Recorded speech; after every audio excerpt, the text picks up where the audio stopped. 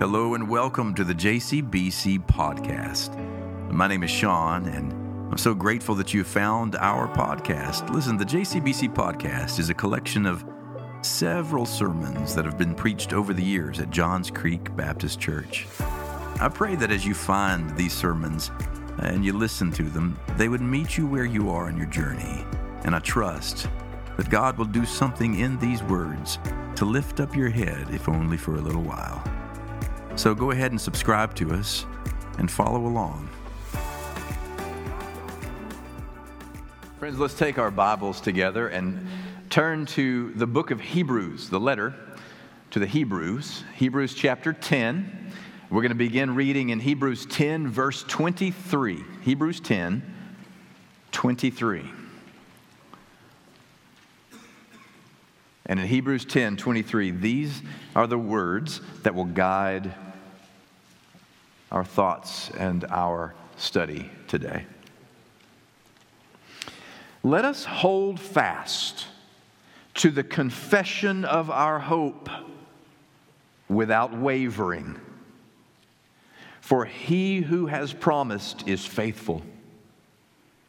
And let us consider how to provoke one another to love and good deeds, not neglecting to meet together, as is the habit of some, but encouraging one another, and all the more as you see the day approaching. The reading of the sacred word. May God now add a blessing to the hearing and to the doing of it. Let's pray together. God, while every hour of every other day may be crammed with thought and activity and busyness and responsibility, save us this moment from the distractions that keep us from you. Help us in the very core of who we are as your worshipers to create a space in our hearts to welcome you, to see you, to hear you, to be transformed by you. This is our prayer. Amen. So these many weeks now, 6, including today, we've been in a study called Be the Body. And all through these past 6 weeks, we have been pursuing one central truth. We've been guided by a central truth, and you heard it in the video that we just played a moment ago, that the church is intended to be the visible presence of the risen Christ in this world. You and I who gather here on a week-to-week basis, we recognize that He is alive. We recognize that the core of our faith is this confession, this belief that Jesus Christ is alive and lives in you and in me and lives among us in a way that gives life-giving power to us. But if anybody beyond us, if anybody beyond the church is to know this good news and experience the transformation that comes from this good news, it can only happen if they see the evidence of His aliveness in our lives. They won't believe His resurrection by our words only. But if they can see the evidence that He still is alive in the way that we speak to one another, and in the way that we serve one another, in the way that we humble ourselves before each other and welcome the outcast and lift up those who've been knocked down, if they can see the evidence that Jesus is present in our lives, they might believe. And this has been our challenge these 6 weeks, as we've asked ourselves, what does it take to shape that body, to develop that body, to nurture the body of Christ so that in this world that is so desperate for the love of God, we are able to display, to demonstrate, to extend the love of God through our hands and feet, through our words, through our presence. We've been talking about that for now 6 weeks, and along the way, we've tried to identify some of the challenges that the church of this current era faces when it comes to truly being the presence, the body of Christ, in a world that is ever changing, always changing.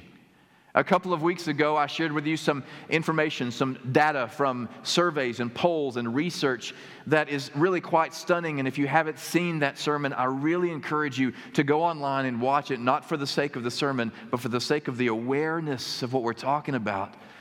Namely, we talked about the challenge that the church has in reaching a group referred to as the nones.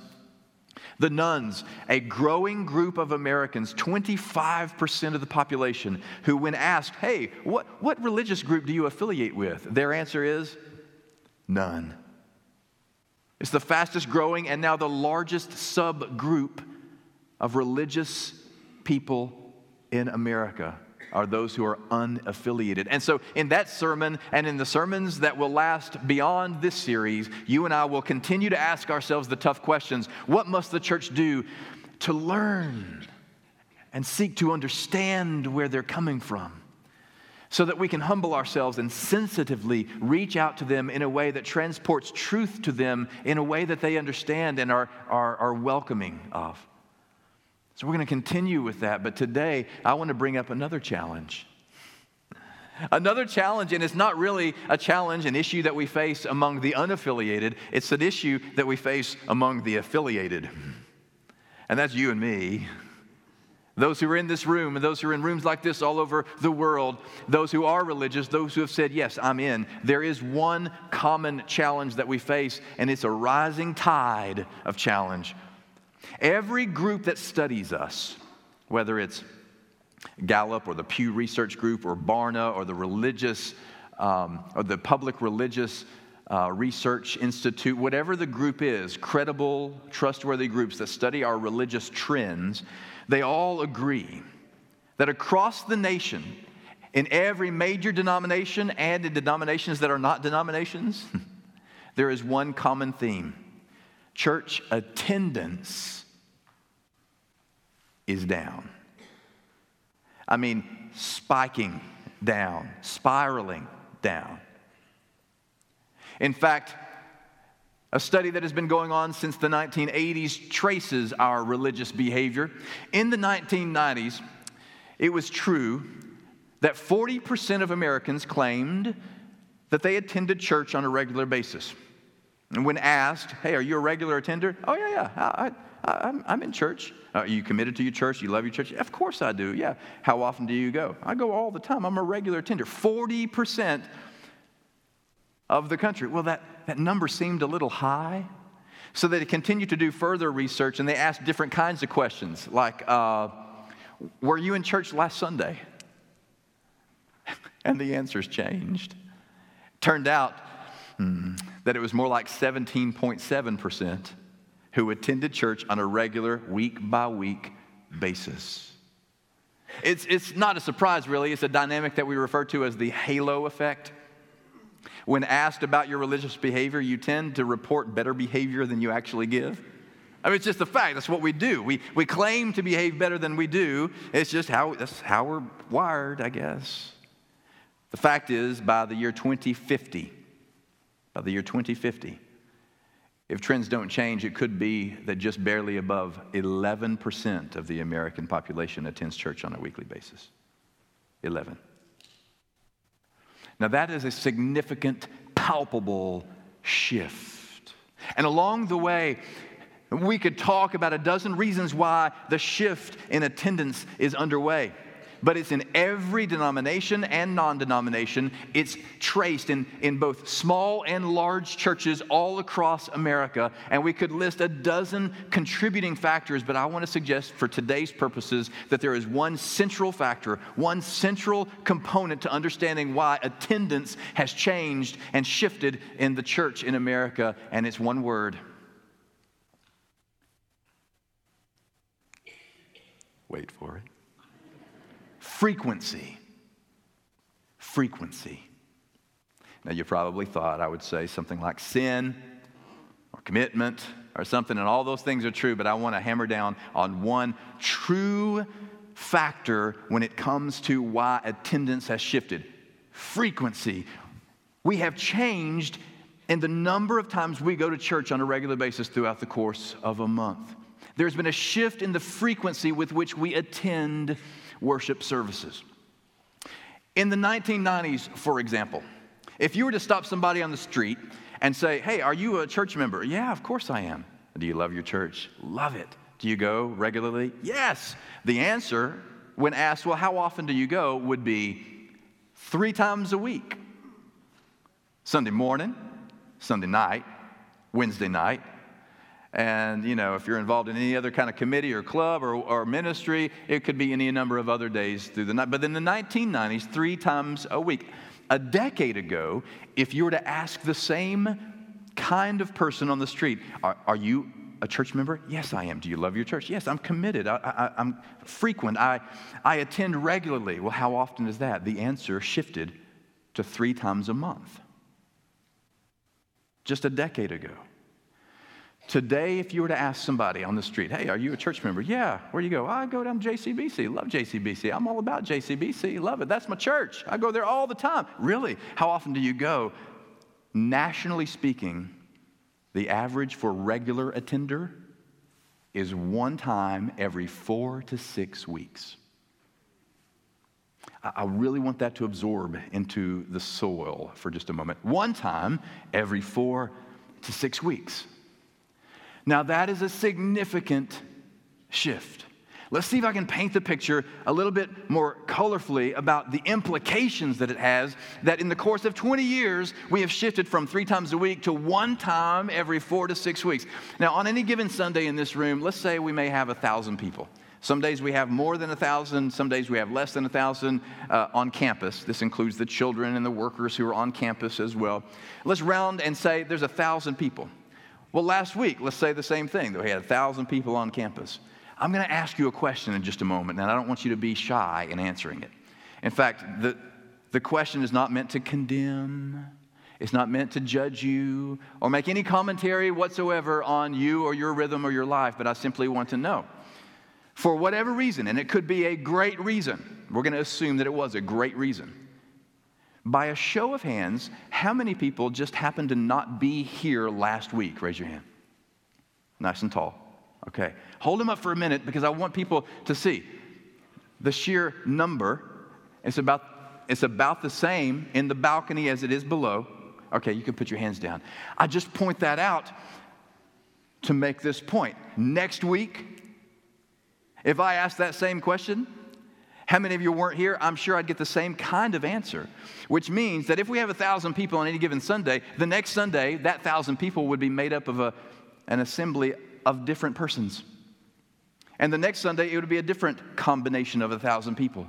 As many as 2, 3, 4, 5 Sundays worth, which means after about 4, 5 Sundays, it's possible that we might welcome and receive and worship alongside 1,500, 1,600 or so unique worshipers who, if you stopped them and said, hey, you go to church? Mm-hmm.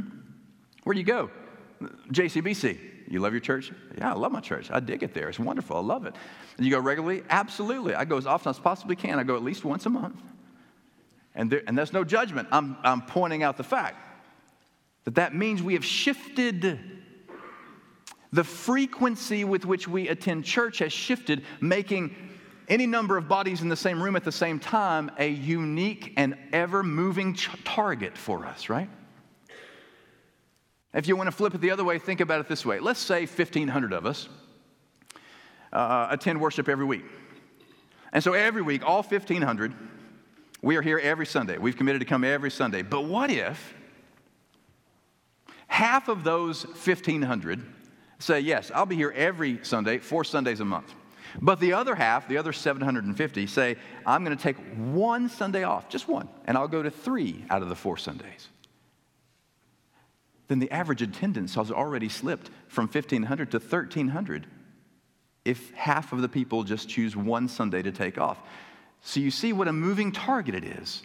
You see how the frequency with which we attend church has so radically shifted that we're still trying to understand what it means and where it's coming from. And I believe that there are some factors to help us understand. I want us to look at a few of those factors. We're going to call them frequency factors. I made that up myself. And these are simple factors that shape. Now, we could talk about a dozen factors, because really there are probably 24 reasons why frequency has changed in church attendance and behavior. I mean, we could, if we wanted to, talk about affluence. I read one article, it was provocative, about how affluence affects church attendance. Because the more resources one has, the more options one has. And if you have the option to travel and to move and to go and to travel, you will and should. If you have more than one residence, well, you're going to spend some time in both residences. You will and you should. But it's a factor that changes the week-to-week presence of who's on campus. It's a factor in frequency. Another factor we could talk about is blended families. The experience of blended families. It could be that you share custody. That means it might be that every other weekend you have the kids. And if you have the kids every other weekend, it may be that that's all they can come to church. Or it may be that if you only have them every other weekend, you choose Sunday mornings to sleep in your PJs and have breakfast and catch up with each other. It's just a fact. And it's a factor that shapes the frequency of church.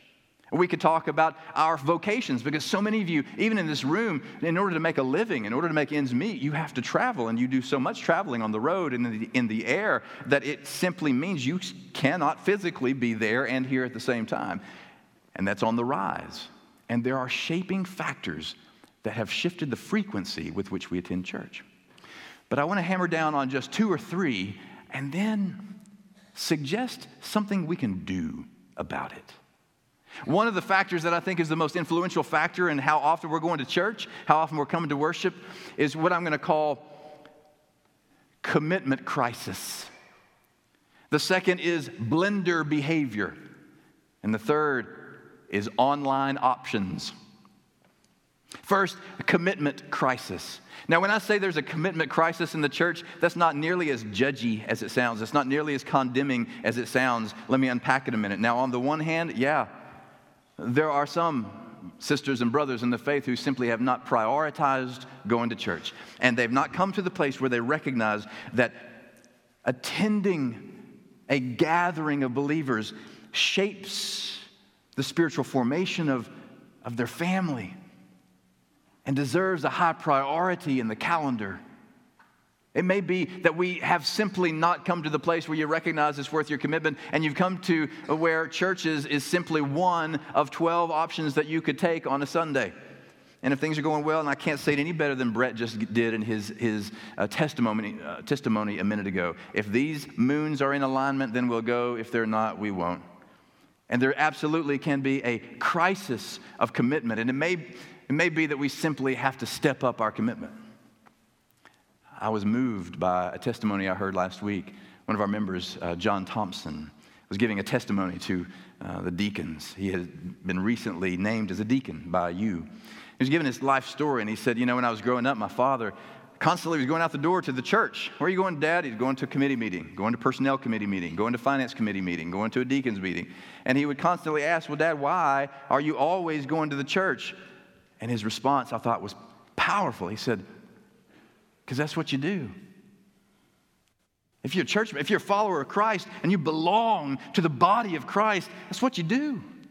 There's no question. So he raised him up with that ethic instilled in him, and he himself is attempting to instill that ethic in his own family, and it's visible, it's palpable, you can see it. The truth is, yes, on the one hand, there's a commitment crisis, and some of us need to listen to the call of Joshua. When Joshua said, listen, choose you this day. Choose you this day whom you will serve. But as for me and my house, we will serve the Lord. It may be that today you just need to step up the priority and commit. But the commitment crisis is more complex than that. The longer I live and move and groove here among you and raise a family here alongside you, I recognize the same challenges that you recognize. And that is, commitment is not an easy topic. Because the truth is, I think some of our struggle is not necessarily that we lack the ability to commit, but rather we lack the ability to limit our commitments to 1,000 other things. You follow me? It's not that we lack the ability to commit, but we lack the ability to limit our commitments to 1,000 other things. We say yes to every possible thing.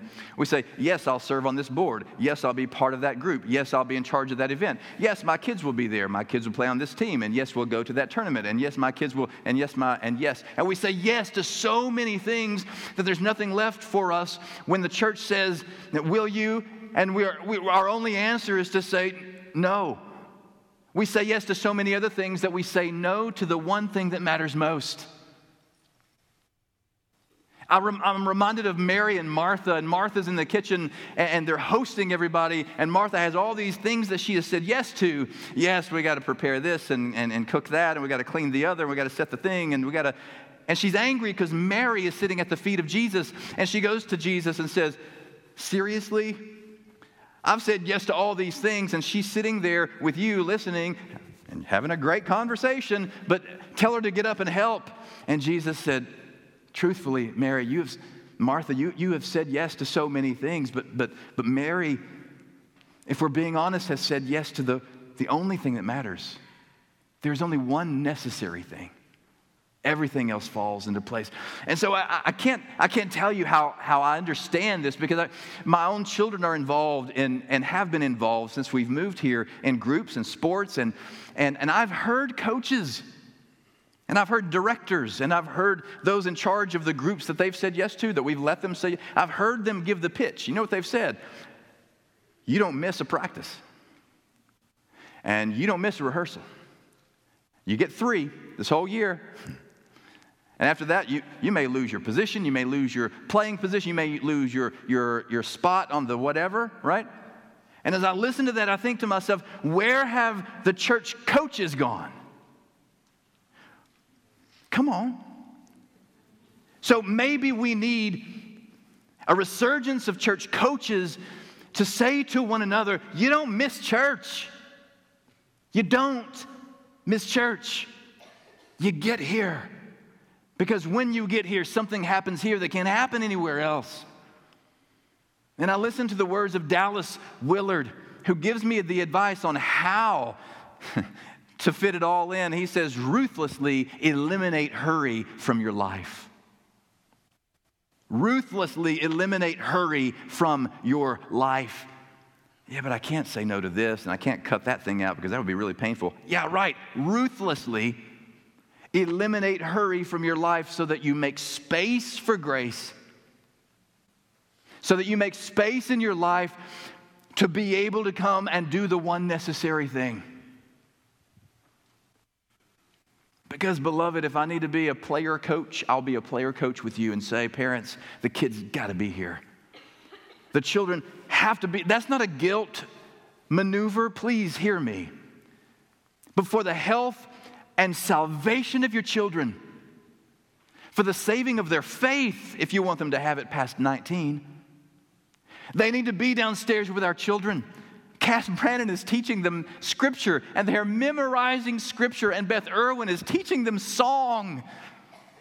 They need to be with our students on Sunday nights, where they gather with peers, where they're able to share burdens and lay down the troubles and the woes of the adolescent years and find courage and strength from each other. Every Sunday they need to be with each other.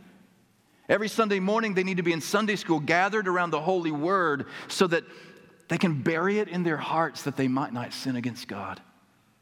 And every Sunday they need to be in this room. And in less than 1 year they need to be in either this room or the other room. I don't care which. Because when we worship, whether here or there, we are provoking the imagination that they might be able to see a kingdom that exists, that they're being called into, that they live with for the rest of their life. They've got to get here. Ruthlessly eliminate hurry from your life. This is a factor that has shaped the frequency of worship attendance. But it's not just a commitment crisis. There's also blended behavior. Blended behavior. This is a new phenomenon. Blenders. Do you know what a blender is? And I'm not talking about what you make smoothies in. I'm talking about a blender today is someone who may be a millennial, a young person, and on Tuesdays they may do Young Life. And on Wednesday morning, they may do FCA, Fellowship of Christian Athletes. Thursday, Friday, they may have a Bible study or a small group. Sunday nights, they may have youth group. So they have these are not folks who are under spiritual, they're uber spiritual.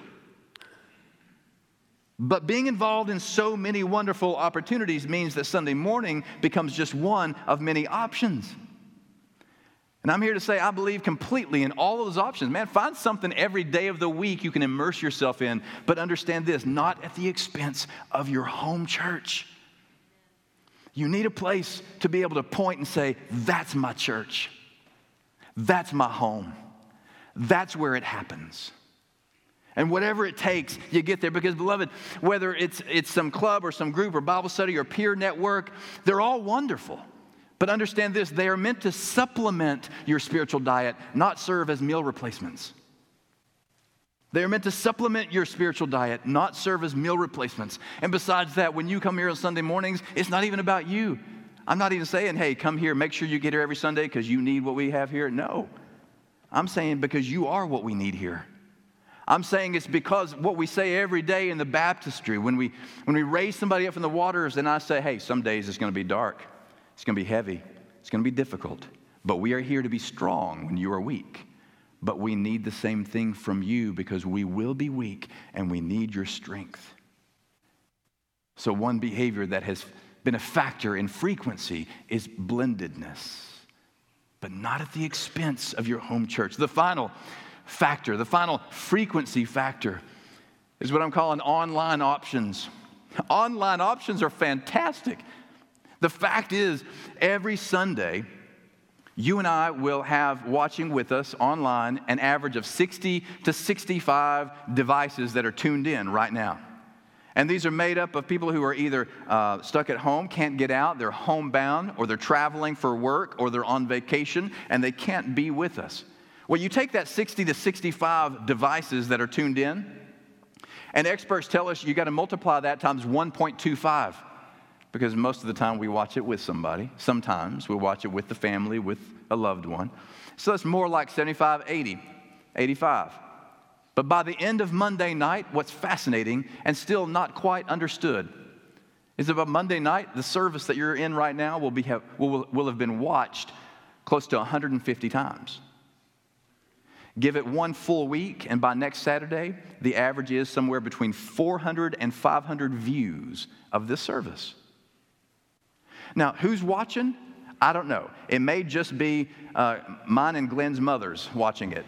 That may be what it is, watching it again. I don't know. But that is powerful and that is significant. But beloved, please know this. There is one and only one reason that we entered into and are still trying to grow in this growing edge of online connectedness. One and only reason: engagement. So that when you're away and you can't be here, you're able to stay engaged with your church. It's not meant to be a replacement of church if you're able to be here. So I encourage you to use it in every possible way when you're away. Watch with your family. Watch when you're on a break from working, wherever you're traveling. Watch when you're on vacation. But if it's Sunday morning and it's in the middle of the summer and you just stayed out too late on Saturday, and you wake up and you say, you know, we could just kind of tune in. Get dressed and come. I hear the echo of an old friend of mine right now in my head. I want 3 things from you.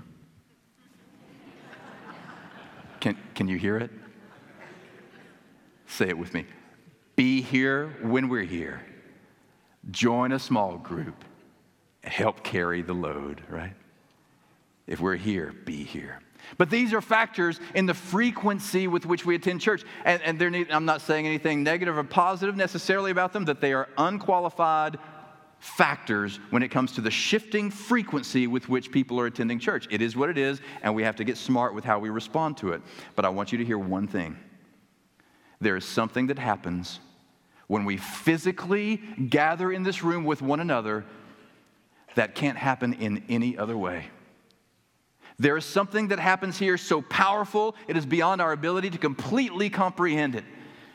And the secret is in the text that we just read a moment ago. Here's how it began. Let us hold fast to the confession of our hope without wavering, for he who has promised is faithful. Listen to that first verse. Let us hold fast to the confession of our hope. What is the confession of our hope? The confession of our hope is that Jesus Christ is Lord. From as early as the first century, that was the very first confession. That's the confession that led them through persecutions, through schisms, through reformations. And that's the confession that will lead us through this ambiguous new era in which the church finds itself. The Lord is Jesus Christ. But when we gather physically in this room every Sunday, in song, in deed, in silence, and in prayer, we affirm that confession that He is Lord. That means regardless of what kind of week you have had, regardless of what kind of trouble is ahead of you in this coming week, we gather in here to remind ourselves that you face nothing in this world that can overcome the power of God's love evidenced in the person of Jesus Christ. We gather in this room to remind ourselves of that sacred confession, that we may fight not against flesh and bone, but against powers and principalities, against darkness, against leaders of this current era. But there is one who has the final word in all of our lives. We gather to cling with both hands to the confession of our hope. The next part of the verse says this, and let us consider how to provoke one another to love and good deeds. That's my favorite part of this entire verse. Do you know that when you are here and you recognize someone who goes to church with you, another church member who goes to your church, if you know anything about their story, then you are able to see in them their brokenness, their fear, their trouble, their despair. You're also able to see in them their strength, their perseverance, their confidence, their faith. And seeing that provokes something in you. But don't let it be lost on you that when they see you, your faith provokes something in them. It's powerful when we gather in the same room because we recognize I have struggles, but I'm not the only one. I may have had a rotten week, but when I think about this person and I see him and I know her story, it puts it all into perspective for me. The next verse goes on to say, not neglecting to meet with one another, as is the habit of some, but encouraging one another, and all the more as you see the day approaching. Not neglecting to come. Because what the writer is attempting to say is when we gather in the same room, if you can see my brokenness and I see yours, and if I can look and see your fear and you can see mine, even if I look and see your arrogance and pride and you see mine, if I can see your sin and you see mine, then you know what we do in this room? Oh my. Having recognized in one another our common humanity, our common brokenness, you know what we do? Collectively, we turn our faces together toward the image of the cross. And we turn our eyes off of our own brokenness and our own troubles and our own struggles upon the one who has sacrificed for the sake of our salvation. And we're strengthened because of it. But you got to be in the room for that to happen. Because let's not forget how this whole series began. It began in 1 Corinthians 6 weeks ago with this verse. For just as the body is one and has many members, and all of the members of the body, though many are one body, so it is with Christ. Now, you are the body of Christ and individually members of it. And beloved, I just want you to think on this last thought. If you are a part of the body of Christ, and 1 Corinthians says you are. 1 Corinthians says that some of us are hands and we do things in the church. Some of us are feet and we go places and take the good news to the outer realm, the stretches of the world. Some of us, I'm just making this up now, but our knees. Because I know some of you who without ceasing are praying for your church and praying for each other. And you are the knees of the church. And some Some are ears and you listen, and some are eyes and you are the visionaries. You see the vision of what God is calling us to become in our next era of faith. And some of you are the mouthpieces and the tongue of the Lord, and you speak good news. But regardless, if when we gather here on worship Sundays and you're not here, any one of you, we come here dismembered. And if the goal of worship is to be transformed so that the body can be as strong as it can be, conditioned as it can be, to move out into the world as one unit, as one flowing, loving organism of Christ's presence, then when we gather here and we're missing an arm or a leg, we cannot fully be the body of Christ. So my takeaway for this message is very simple. Come to church. Amen. Let's pray. God, we recognize in this moment and we confess it in this prayer that this whole conversation about attendance is not about legalism, Lord. It's not about crossing the T's and dotting the I's. It's not about simply behaving. It's about becoming. It's about becoming who you said we could become, your body in this world. Will you move in the soul of somebody today to make a new and renewed commitment to you? We pray these things in the name of Christ our Lord and for his sake. Amen.